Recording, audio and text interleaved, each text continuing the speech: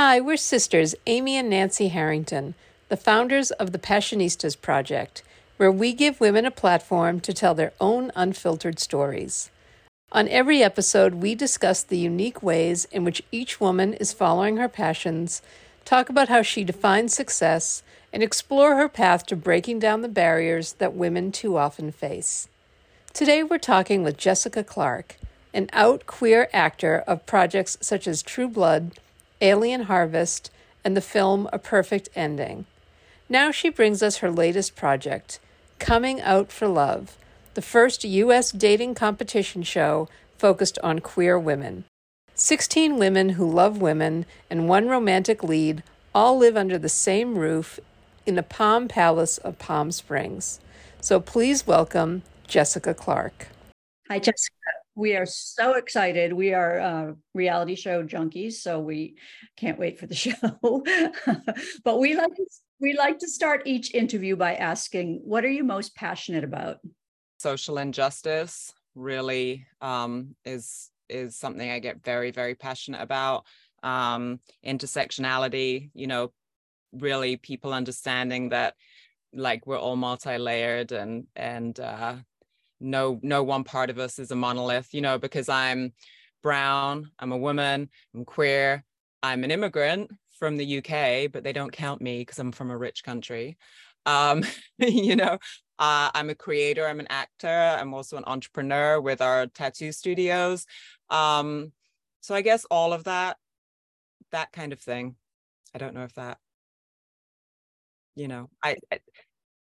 the Coming Out for Love show that you mentioned, the thing that made me really excited about the possibility and hosting it was to, within that framework, of course, of like beautiful, amazing, interesting, fabulous queer women, also sort of delve into those issues, So the experience of Michelle on our show, who is a queer woman, but also a deaf woman, and how those things intersect in how her life is, to be a queer woman in the Asian American community where, their original cultures, it can be a very different process coming out. So all of those things, I was like, this is such an amazing opportunity because representation matters. Representation works. Like statistically, they know that, they've seen it.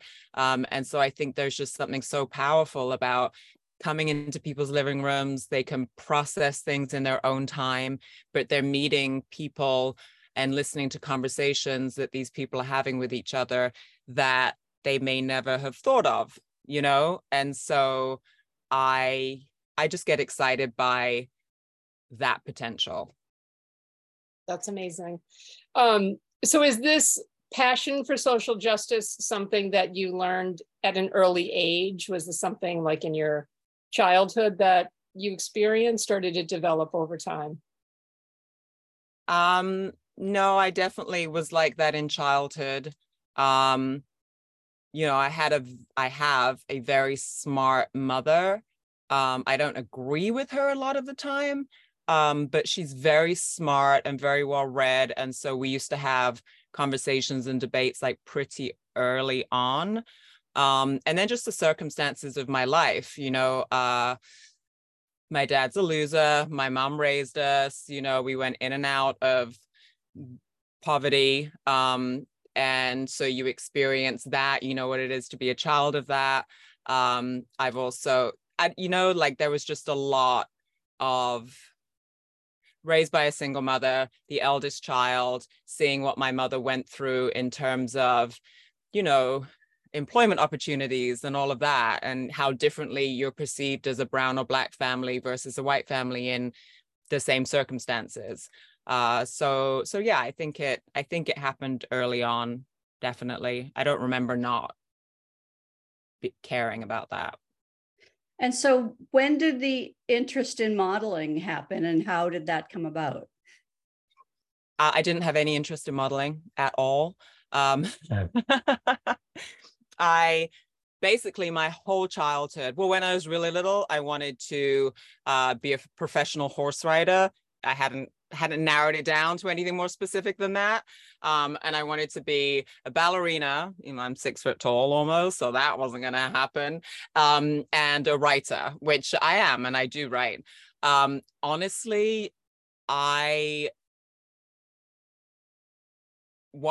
growing up, I wanted people to know that I was smart. I was like, hey, I'm smart. Like, not that I don't want to be pretty, because obviously pretty privilege is so real, and it's very easy for someone that has made her living off her looks to be like, looks don't matter. Of course they do. And how we're treated in the world, of course they do. But I very much wanted to be thought of as smart and intellectual, and I wanted to be a barrister, which I'm sure you know, but for the benefit of some of the American listeners, in the UK, practicing law is divided into 2 professions. So you have your solicitor, who is the person that interacts most with the public, and you go like a regular attorney. And then the barrister is given that case, and they take it into court, and they do all the like fancy legalistic arguing and wear the wigs, because they still wear the wigs. It's kind of epic. It's really amazing. It is. I mean, if you really take a step back from the rituals in England, you're just like, wow, like we've really been around for a long, we're still doing this. Wow. But so that's what I wanted to do. And I wanted to do human rights law, was what I wanted to do. And the modeling really came about because there was a competition on this trendy national breakfast show in the UK. And it was Find Me a Model competition. And we used to watch it every morning when we were getting ready for school. And they had a prize. And remember, this is like over 20 years ago. The prize was £3,000 for the winner and £2,000 for the person that nominated them. And so my siblings, they're like, you should go. And I was like, no. And then the day of, I was like, well, maybe I should go. And I won it. So I went, I faked my mom's signature. I did all of that. I won that round, had to go home and be like, hey, so I faked your signature, et cetera, et cetera. But if for some reason I win, then we get some cash money, basically. And then the finale was live on television. And I won. I wasn't expecting to win. I was completely distracted because that day was my math GCSE exam. And I'm terrible at math. Like, I'm good at a lot of school stuff, but math is just like, I got my basic arithmetic. I can figure out shopping bill like that, but like that's as far as I go. So I was just terrified the whole time, not about the modeling competition, but about my math exam that I was going to be shuffled into right after. So yeah, that's kind of how it started.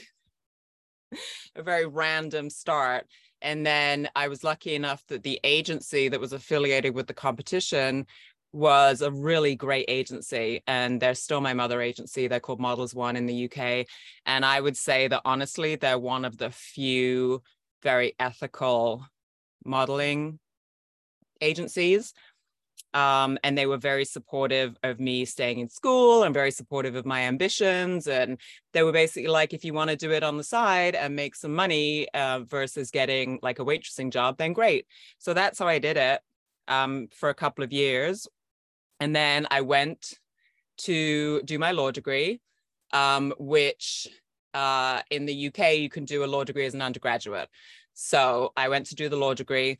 It was really interesting, but I still felt like a weirdo. Like I thought, like I was weird in school. I was just one of those weird girls that read in the corner and didn't have that many friends, and was just a weird girl. And my mom and other people are like, oh, it'll feel different like when you get to university because you'll be with more, like it'll be your people, And I just didn't feel that. And I know now that it was because I had so much work I had to do on myself that made me so closed off. But at the time I was just like, I don't like this. I don't like these people. I don't know what to do.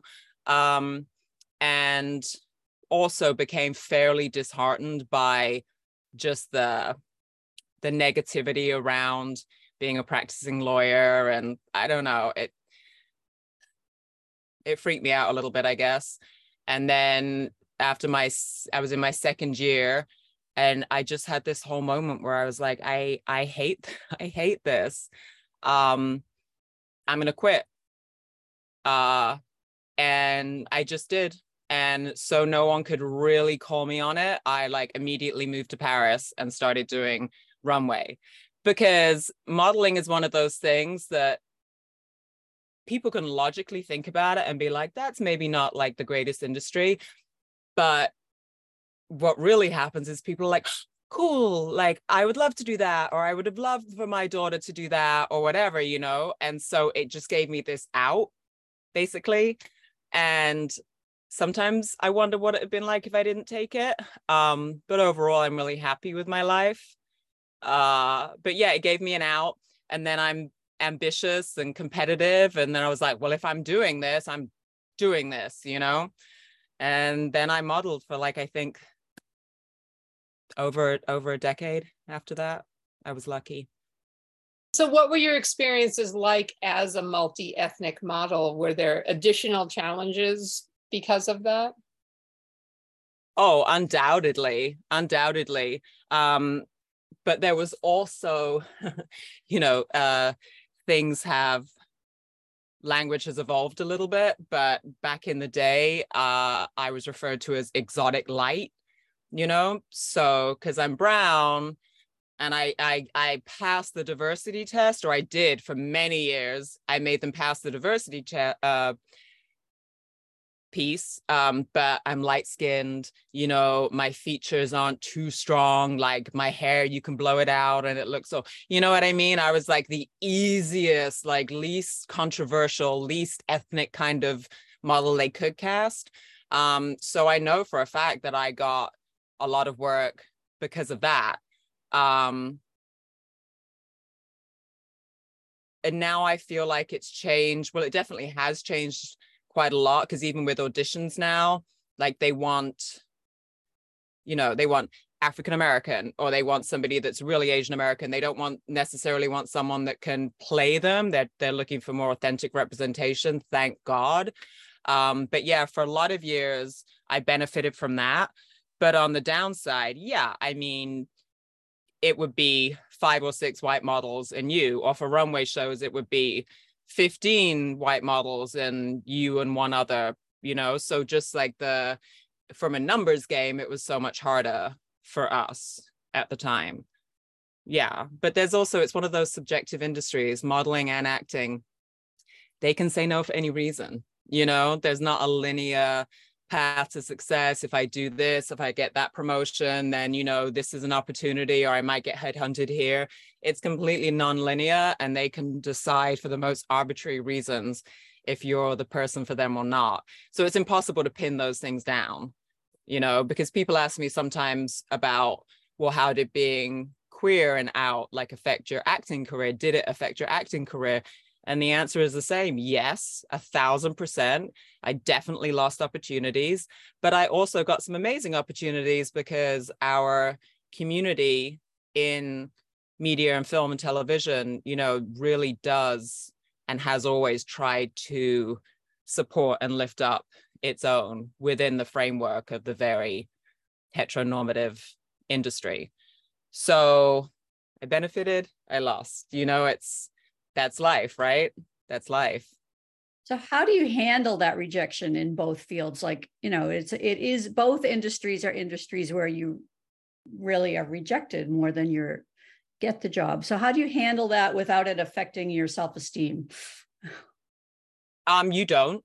There's no possible way. Whatever anyone tells you, they're almost certainly lying. And if they're not, they're really young.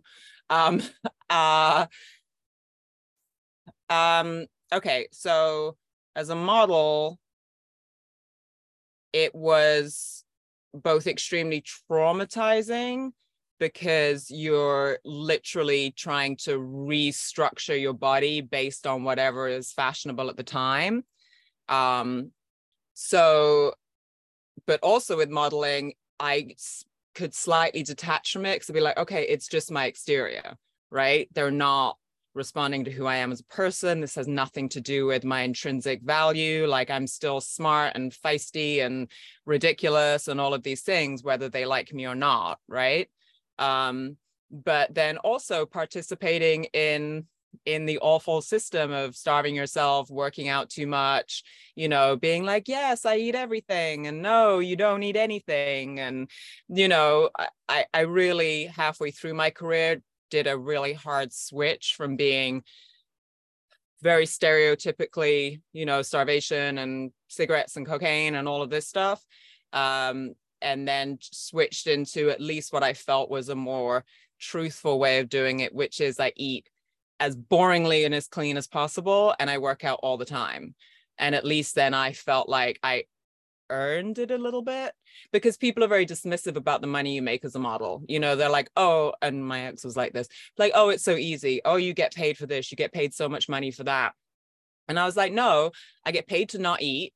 I get paid to sit in airports for hours upon hours by myself. And I get paid to be in amazing hotel rooms, but far away from anyone I know, with a different language and on a different time zone. So you get very isolated, and that's what you get paid for, in my opinion.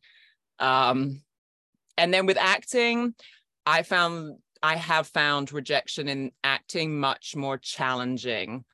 I mean, modeling, you know, modeling exacerbated an eating disorder that took a lot of therapists and money and time and stuff like that to heal from.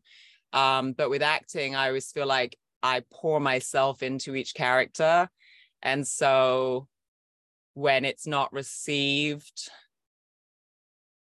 and even, I don't mean even necessarily getting the job, but when it's not received in the same way as you intended, it can feel very personal. So it's taken a lot more mental discipline for me with that. And also that's part of why we made the decision to spend more time outside of Los Angeles. I mean, COVID kind of sped all that up. But, you know, as you both know, because I read your bios briefly, you very much know, it's a really tough town. It's a really tough industry, you know, and you can be doing really well. I was doing pretty well, and then nobody wanted to cast me for a while, you know. And so it's the highs and the lows, and everyone's very competitive, and,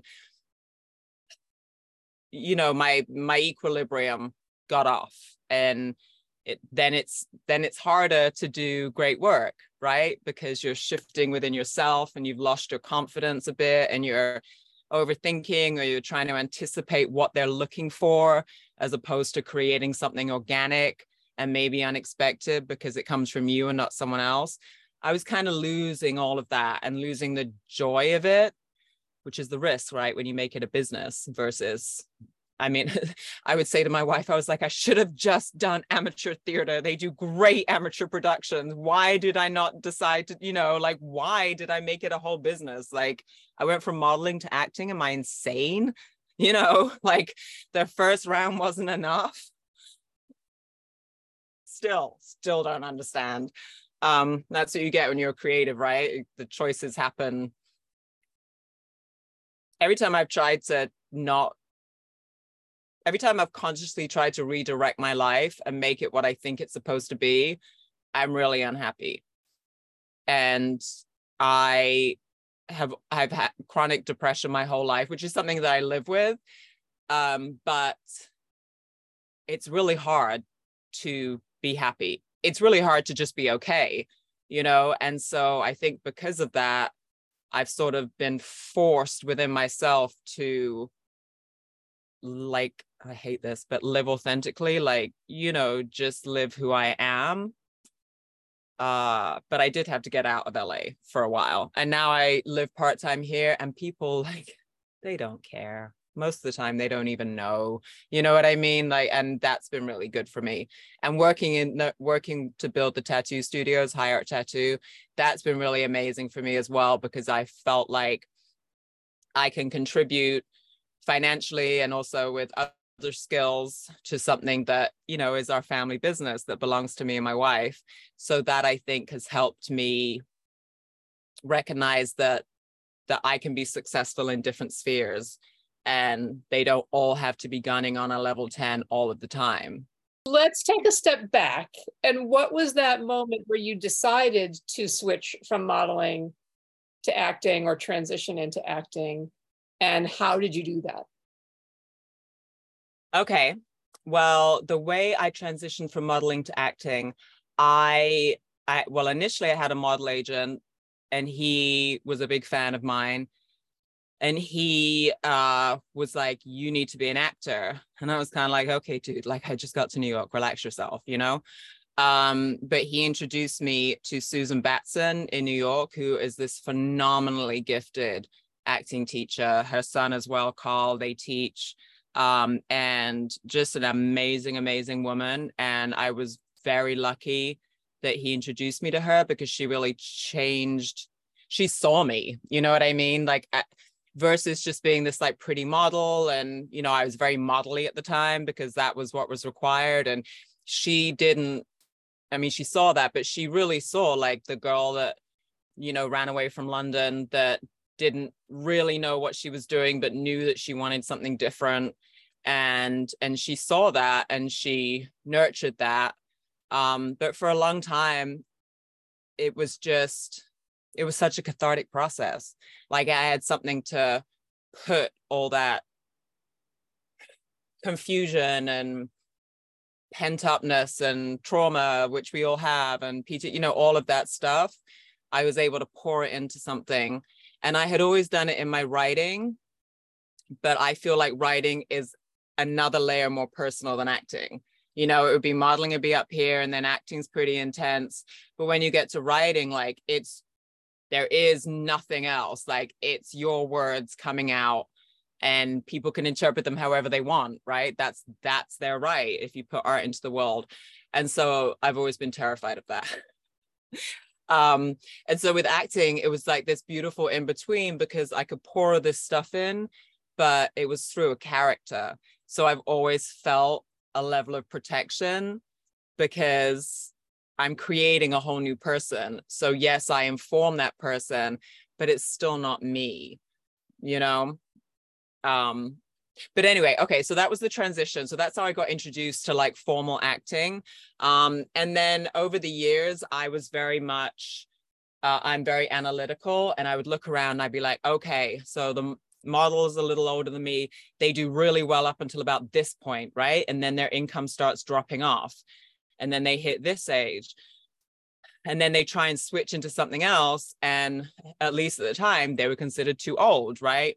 Too much development time for the time you'd get with the product. And I know you two know all about this, right? Like our effable time, like, you know, the time, you know, all of that stuff. Right. Yeah. So I was like, okay, well, I gotta like cut the strings and jump off the boat like sooner, right? I have to anticipate the fact that I'm not a special snowflake, and my career will tail off as well, because I'm not a supermodel, and that's what happens.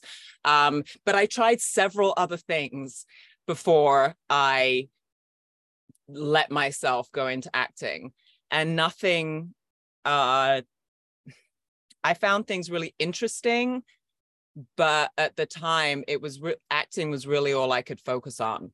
So I just sort of like gave it over in that sense. But how I started working, so myself and my ex had a blog way back in the day, and we had a blog and a vlog, totally dates me.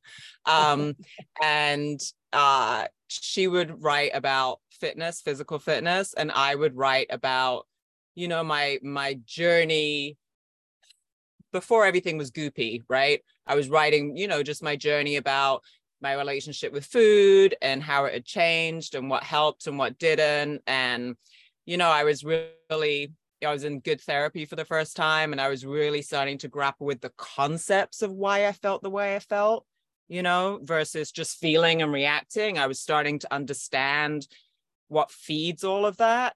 So somebody read one of my blog pieces, and for whatever reason, decided that they wanted to cast me in their short film, which is called Sarah, which is directed by Stan Kauntner. And so I got that acting job from my writing. And then that was filmed in a weekend, and they shot some behind the scenes stuff, and we were doing improv, like in the passenger van that they pack you all in for those small productions. And she posted it on YouTube, and Martha Sanchez, who is my manager to this day, saw this like 45-second clip and decided that she wanted to represent me. Like, she didn't know who I was or what or whatever, like really short clip, and basically sort of tracked me down by the the LGBTQ family route, and said, if you're ever in LA, hit me up. So I did when I was working there, and we had lunch, and I very much said, listen, I don't know if you know, but I'm out. I'm pretty out. And I don't want to go back in. So I don't know how that's going to affect you wanting to represent me. And turned out she was a lesbian herself, and very much a power lesbian. And she said, that's one of the reasons why I really love you as a talent, and I think we do great. She's like, so if you're ever in a position to legitimately work in LA, let me know. So a month later, I call her up. I say, I just moved into an apartment down the street. Like, I'm here. And she was like, holy shit. Because apparently that's how I make decisions. And we've been together ever since. Like, she's represented me ever since, and I love her, and she's amazing, and I think we have a great working relationship, and I trust her. And she's ethical, like, she's somebody that understands, and even if she doesn't understand, she'll accept if something's not for me, versus in the beginning it was a little weird because I was young and very pretty, and I had all this hair, and so I was always getting called in for like the ingenue and the hot girl and the object of the lead's like affections and all of this. But in reality, I'm very tall. I'm like 5'11", 5'10" and a half, but 5'11". I have a very deep voice, and my physicality, when you meet me, I'm like not shy and retiring. Like, I'm quite a presence for good and bad. And so my picture what they thought they were getting wasn't what they were getting, And so that was very disheartening for a while. And it took her a minute, because she just saw, but she was like, how can they not want to cast you like that? Like, look at you. And I'd be like, but they don't, they don't, because I'm bigger than the actor, male actors are really small a lot of the time. But once we kind of got through that hurdle and kind of found my rhythm, it's been great. I've been really lucky to have her. So that 45-second clip on YouTube was how I got into professional acting. That's absolutely incredible. What a great story. So then what was your first kind of like big break? What sort of put you on the map? Was it A Perfect Ending, or was there something before that? It probably, it was A Perfect Ending.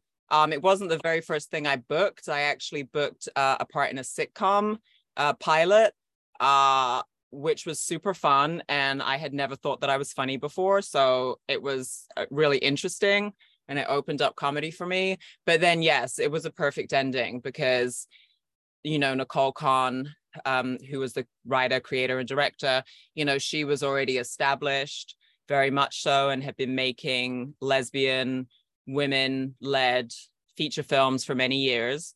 And what's funny is we actually, myself and my ex, we were at Outfest, and we watched a previous film called Elena Undone. And my partner at the time was like, you should be in her movies. And then, as it turned out, her very next project, she cast me in her movie. See what I mean? Like, sometimes being who you are works for you, I went and met them at their house, her and her partner at the time, and Barbara Niven, who had been cast as the other lead, and did a chemistry read there, and and got the part. And that film has become such a I guess, classic. Can you call it a classic after 10 or 12 years? It's become it's become very much a classic in the lesbian, queer women sort of romance canon. I still get people writing to me today about it, like literally like almost every day. Someone will message me on Facebook. I'll get messages on Instagram. Like I'll get things. And this is from a film that I did so many years ago. And Nicole gets it as well. And it's about a woman that's never had an orgasm, right? And so her friends set her up with a female high-end escort because they were like, listen, if nothing else, like they have the manual kind of thing. And so many women identify with the healing that the characters go through together. And so many, I say older women, so many women versus girls have come out over the years because of this film. And I say that because they write and they tell us, so yes, I think definitely 1,000% in my community and somewhat in the wider industry that put me on the map as a actor. What does it mean to you to have that kind of impact on your community?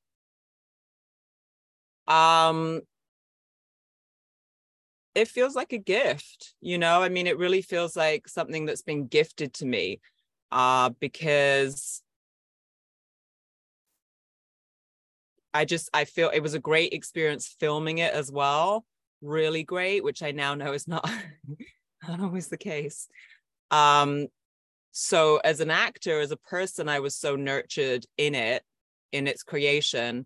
And then for it to just have this love and response from people just feels really special, early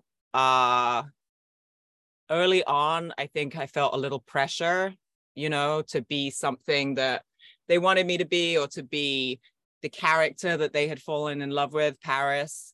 And, not wanting to disappoint my community and do the wrong thing or say the wrong thing or anything like that. But now I'm a lot more grown up, and I personally, I don't believe I could or should speak for our community because we're not a monolith. Like we're so different. Like there's, once again, intersectionality, right? There's 100 other things that go into making who we are. Like just because we're LGBTQ doesn't, I've met hyper conservative LGBTQ people who I just don't agree with on any level. Our only similarity is that we're not heteronormative. Like that's the only thing, so I consciously work to release myself from that pressure.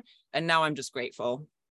I'm grateful to be in something that still touches people. I mean, like I was going, between the studios when you have auditions and things like that. And sometimes if you're lucky, they give you the shuttle thing that shuttles you backwards and forwards from your car, right? You know what I mean? So one day randomly, I'm going into audition for whatever big role that I didn't get. And I get onto the shuttle, and the driver, who is this older gentleman, Latin gentleman, clearly heterosexual, he's like, you're in the movie. You're in the movie. Me and my wife, we love that movie. It's our favorite movie. And I was just like,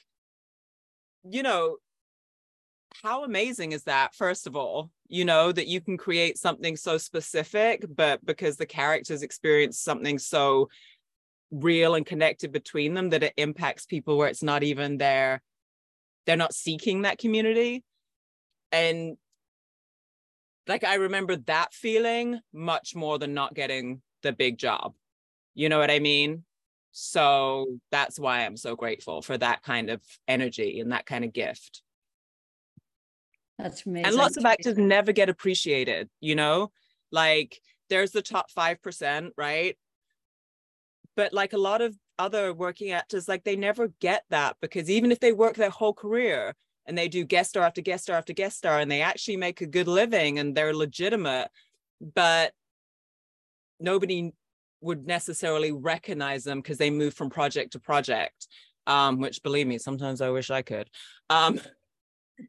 But yeah, to be an actor and to have something that people remember you for, I know it's not that common. You know, it's not that common. And I'm something that people love versus character that they love versus a character that they hate. So that's a gift, right? Absolutely. Absolutely. And so now let's circle back to speaking of characters that people remember you for. So you were on True Blood. So tell us a little bit about that experience. Okay. So I was a huge fan of True Blood, like way before the possibility of me being cast. I love Alan Ball's work. I think it's just exceptional. And for me, True Blood, like he writes it as, I'm probably not going to get the word right. Is it an allegory? So, you know, is that the word? Not sure. Because all the different, like the werewolves and the vampires and the fairies and things, they're all representing different ethnicities and different groups that exist in society, and the prejudices that are forced upon them or assumed about them, and, you know, all of that kind of stuff.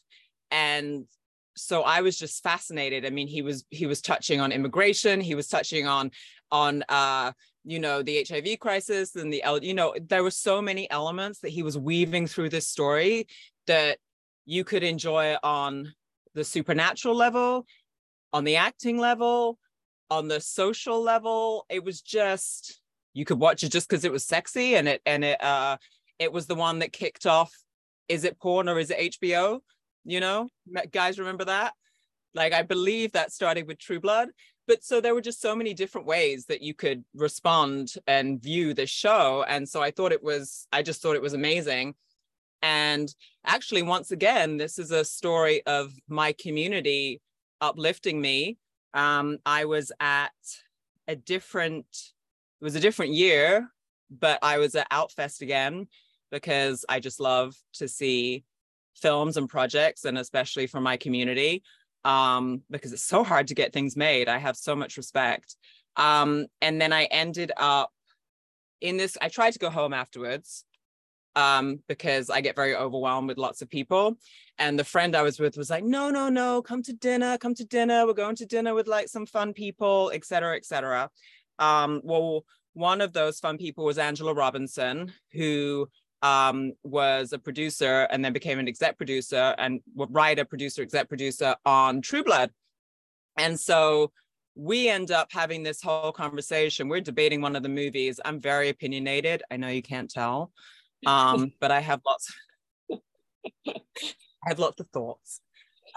So I got kind of passionate about it. I was like really presenting my case. And I think she got a kick out of me and was like, you'd be a great vampire.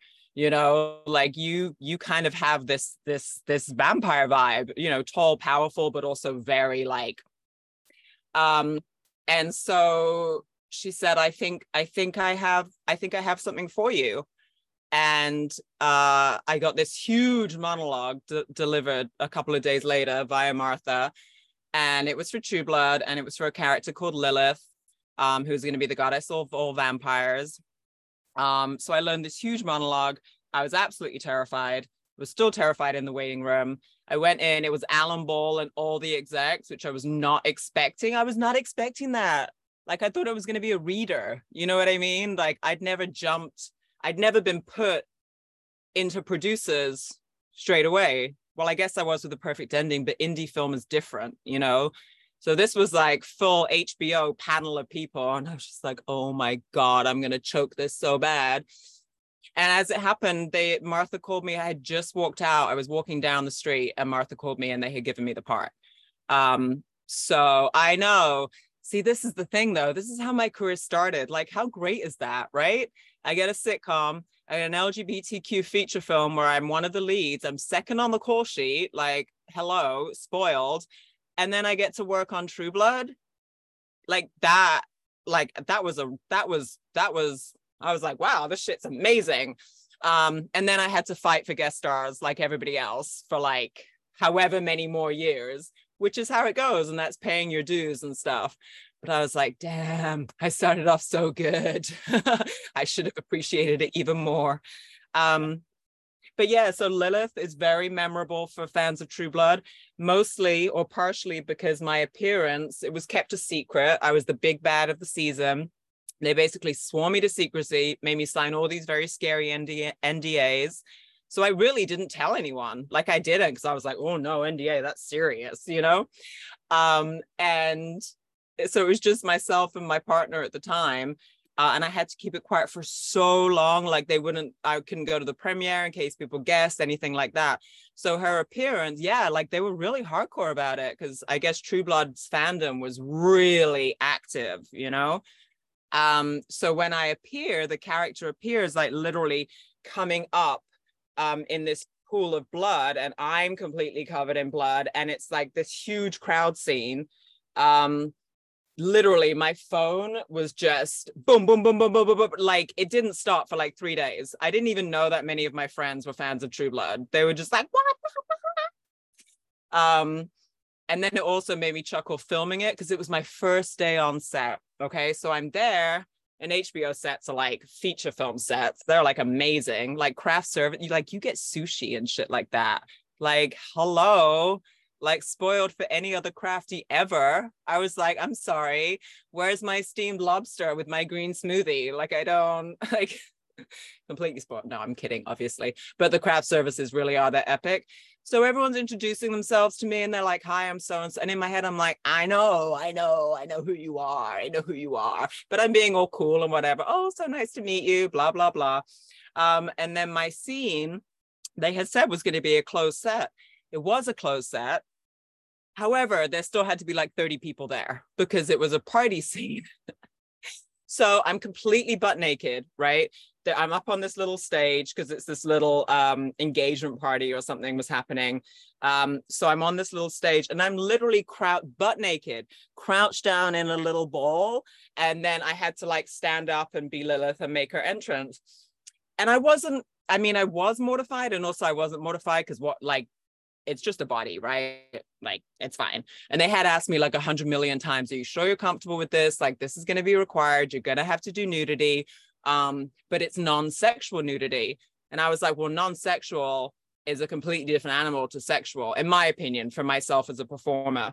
So I was like, no problem. Didn't really realize I'd have to do the crouch and stand. That felt like a little more of a reveal than I was expecting. But once again, I didn't in any way feel, I don't want it to sound like I felt pressured. I didn't. I was totally like present and there.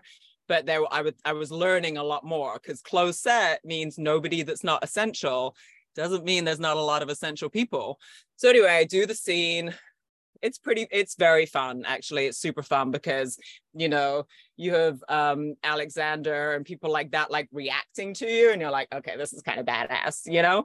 And then after that scene, they were all coming out to me, kind of like high-fiving me and stuff, and being like, welcome to True Blood, because apparently once you had your first naked scene, like you were like part of the tribe. You've never seen actors eat so well on a set, because literally like any week, any of them could have had to get naked, and they all knew that. So I think that's why they were given such expensive crafty, because they were like, let them have it, let them have something. All they can eat is greens and protein. But yeah, it was a great experience, and it was very, very fun to be a part of a fandom that I had so much respect for, you know? So, but I was mostly a fan, honestly.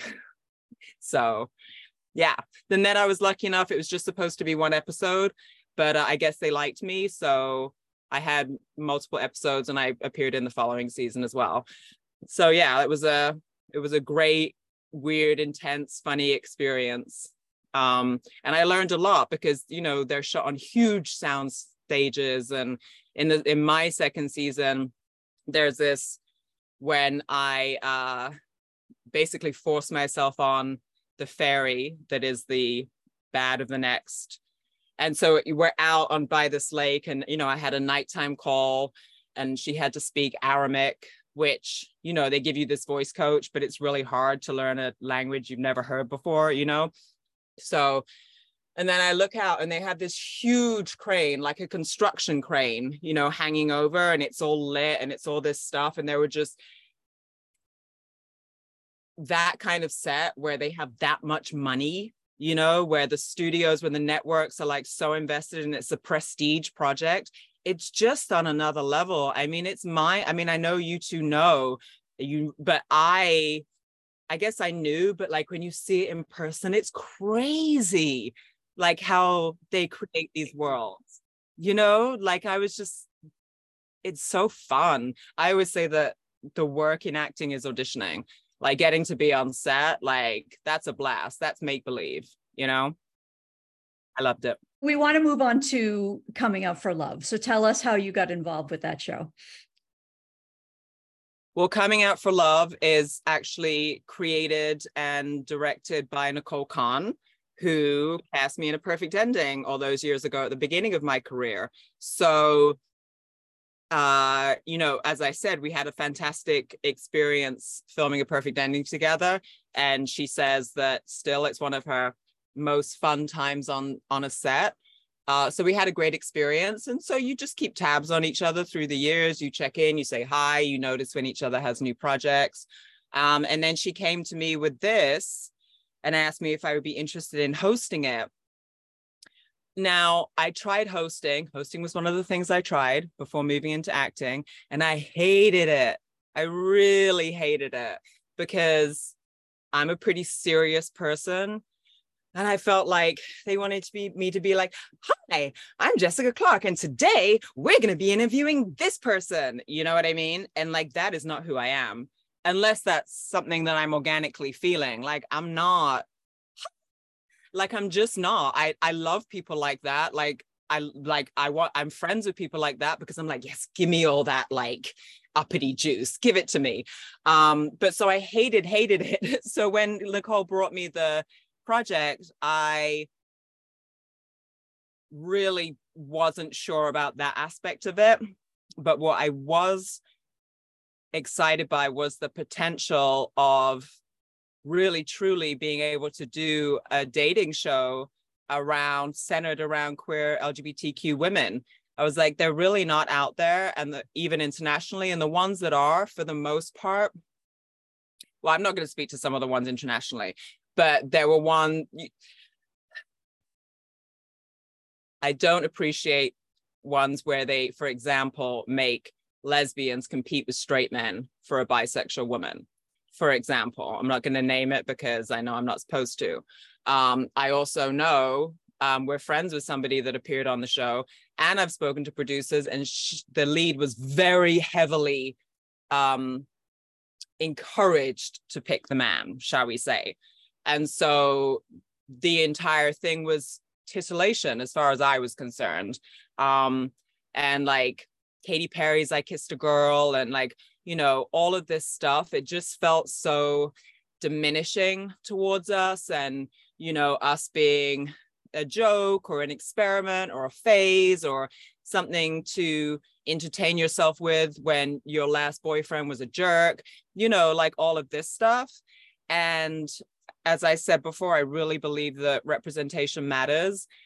And I was like, okay, but what if this was a show that really showed our community as we see ourselves in each other versus as how the cis Caucasian 50-year-old male sees us, right? So I said to Nicole, I said, listen, the only possible way that I could attach myself to this as essentially the face of the project would be if we truly brought true intersectional diversity into the show. I was like, because I can't, as a brown, mixed race, immigrant woman in my community, like I cannot stand in front of, you know, 15 white or light-skinned femmes with long hair and long nails, and then one slightly androgynous, you know, like I can't do that. Like I won't do that. And Nicole really was so open, like immediately. She was like, I don't want that either. She's like, I'm trying to avoid that, but it's so hard.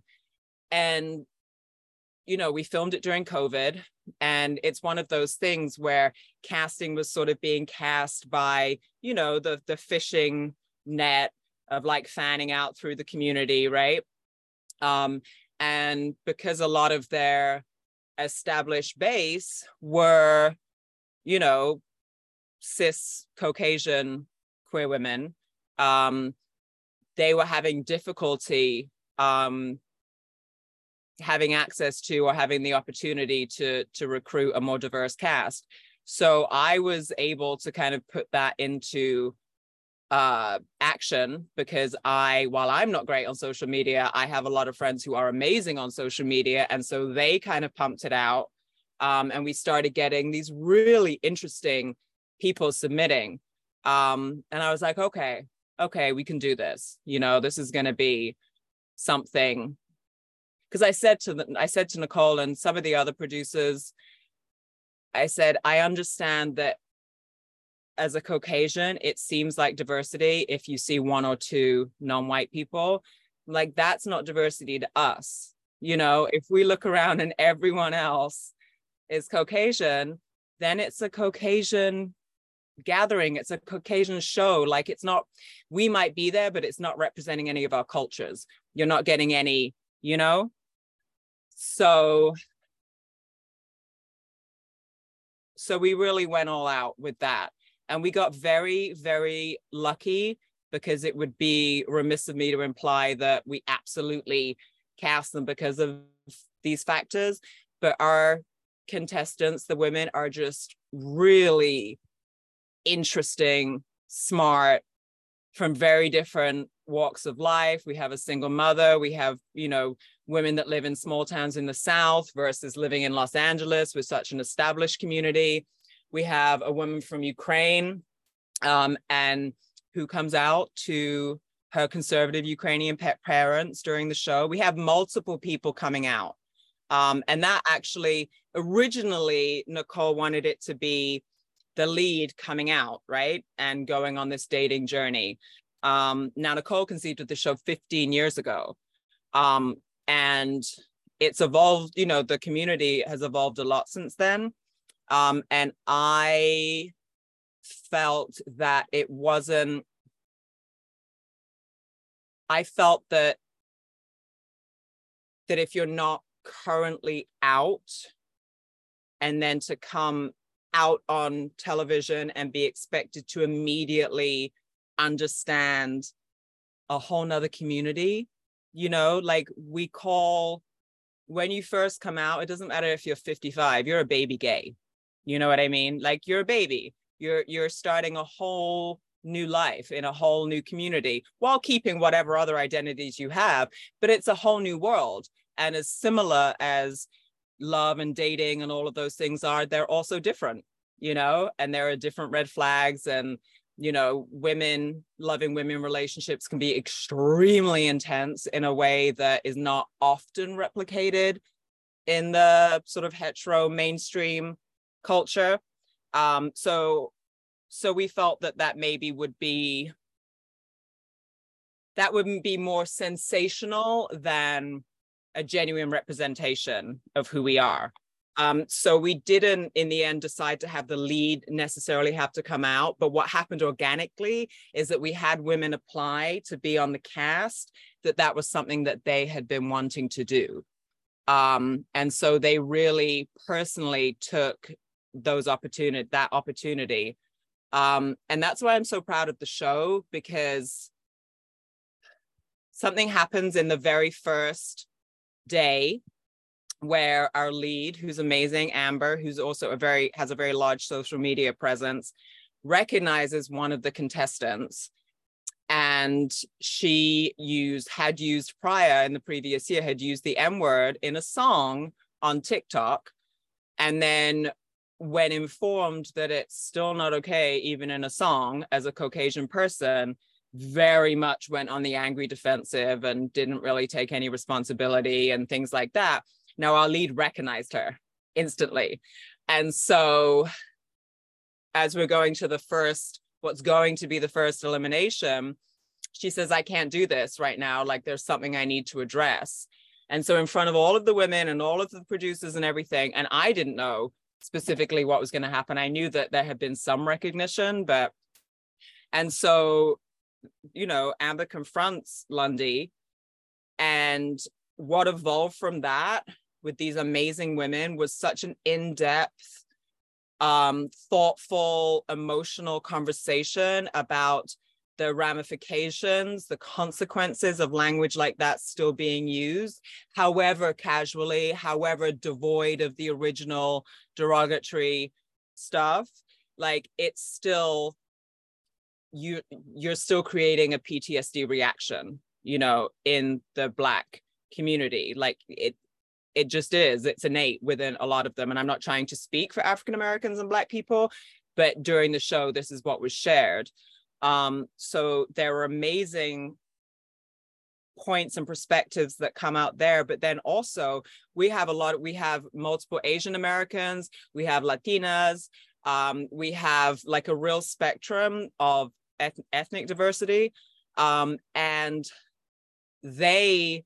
we opened up the conversation, and they also had so much to talk about, and, the colorism that exists, and, the anti-LGBTQ and the racism that exists within cultures.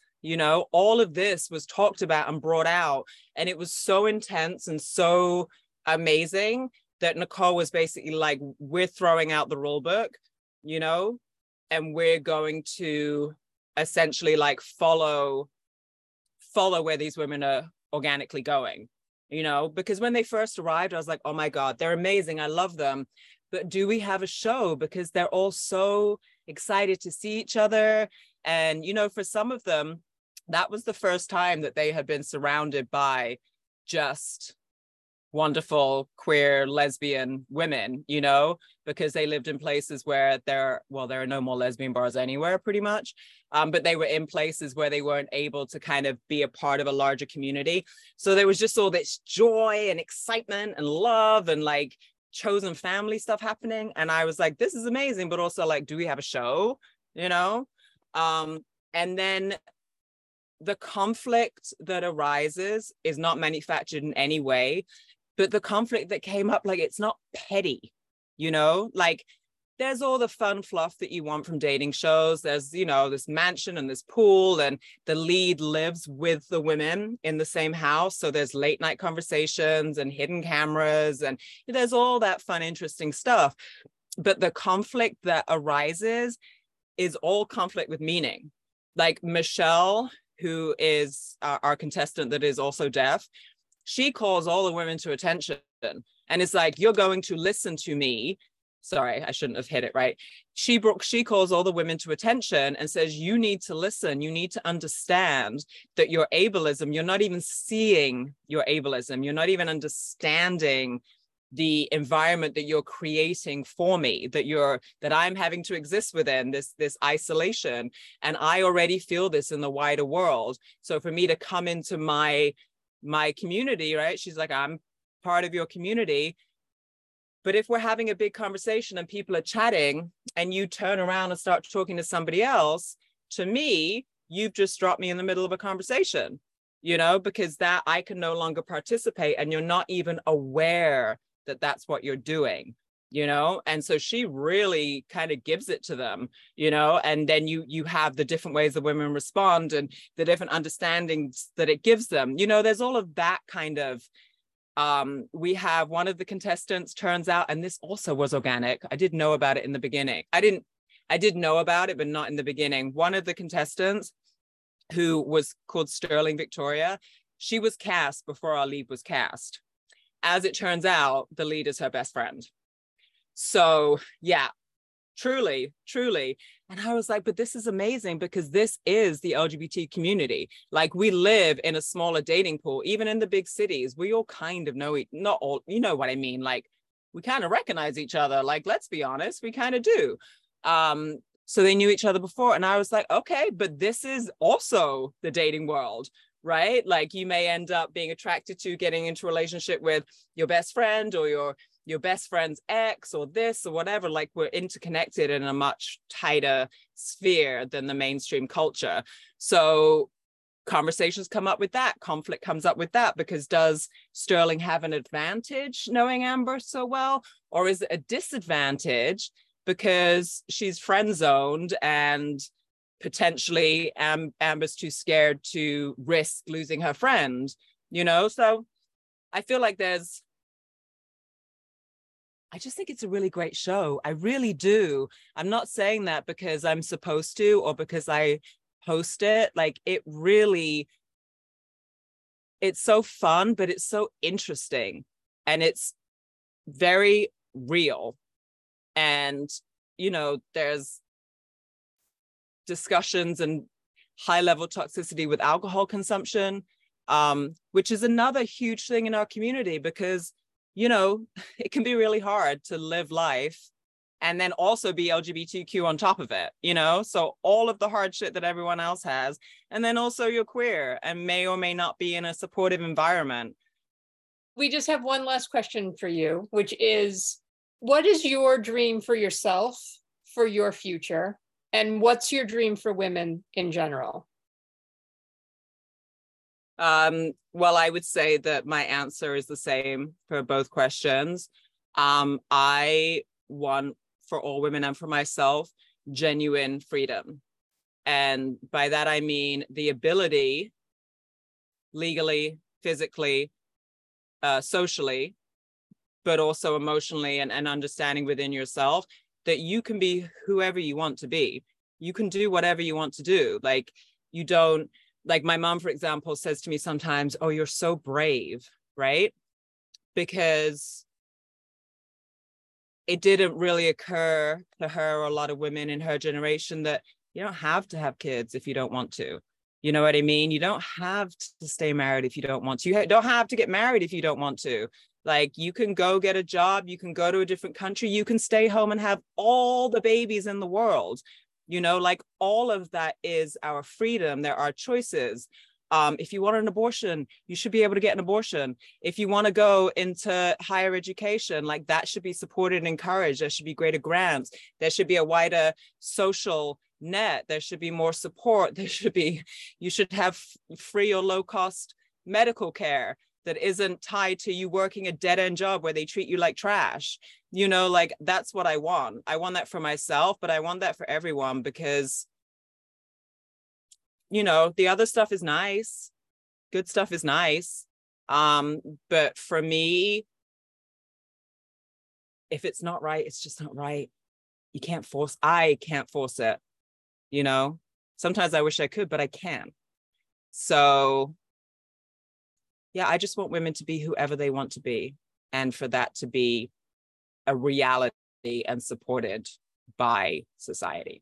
Thanks for listening to the Passionistas Project and our interview with Jessica Clark.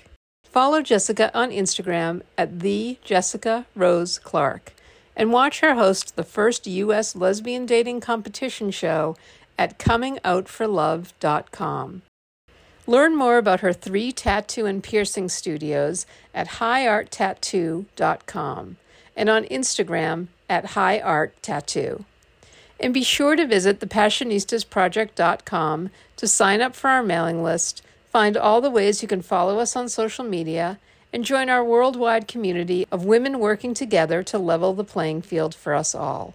We'll be back next week with another Passionista who's defining success on her own terms and breaking down the barriers for herself and women everywhere. Until then, stay well and stay passionate.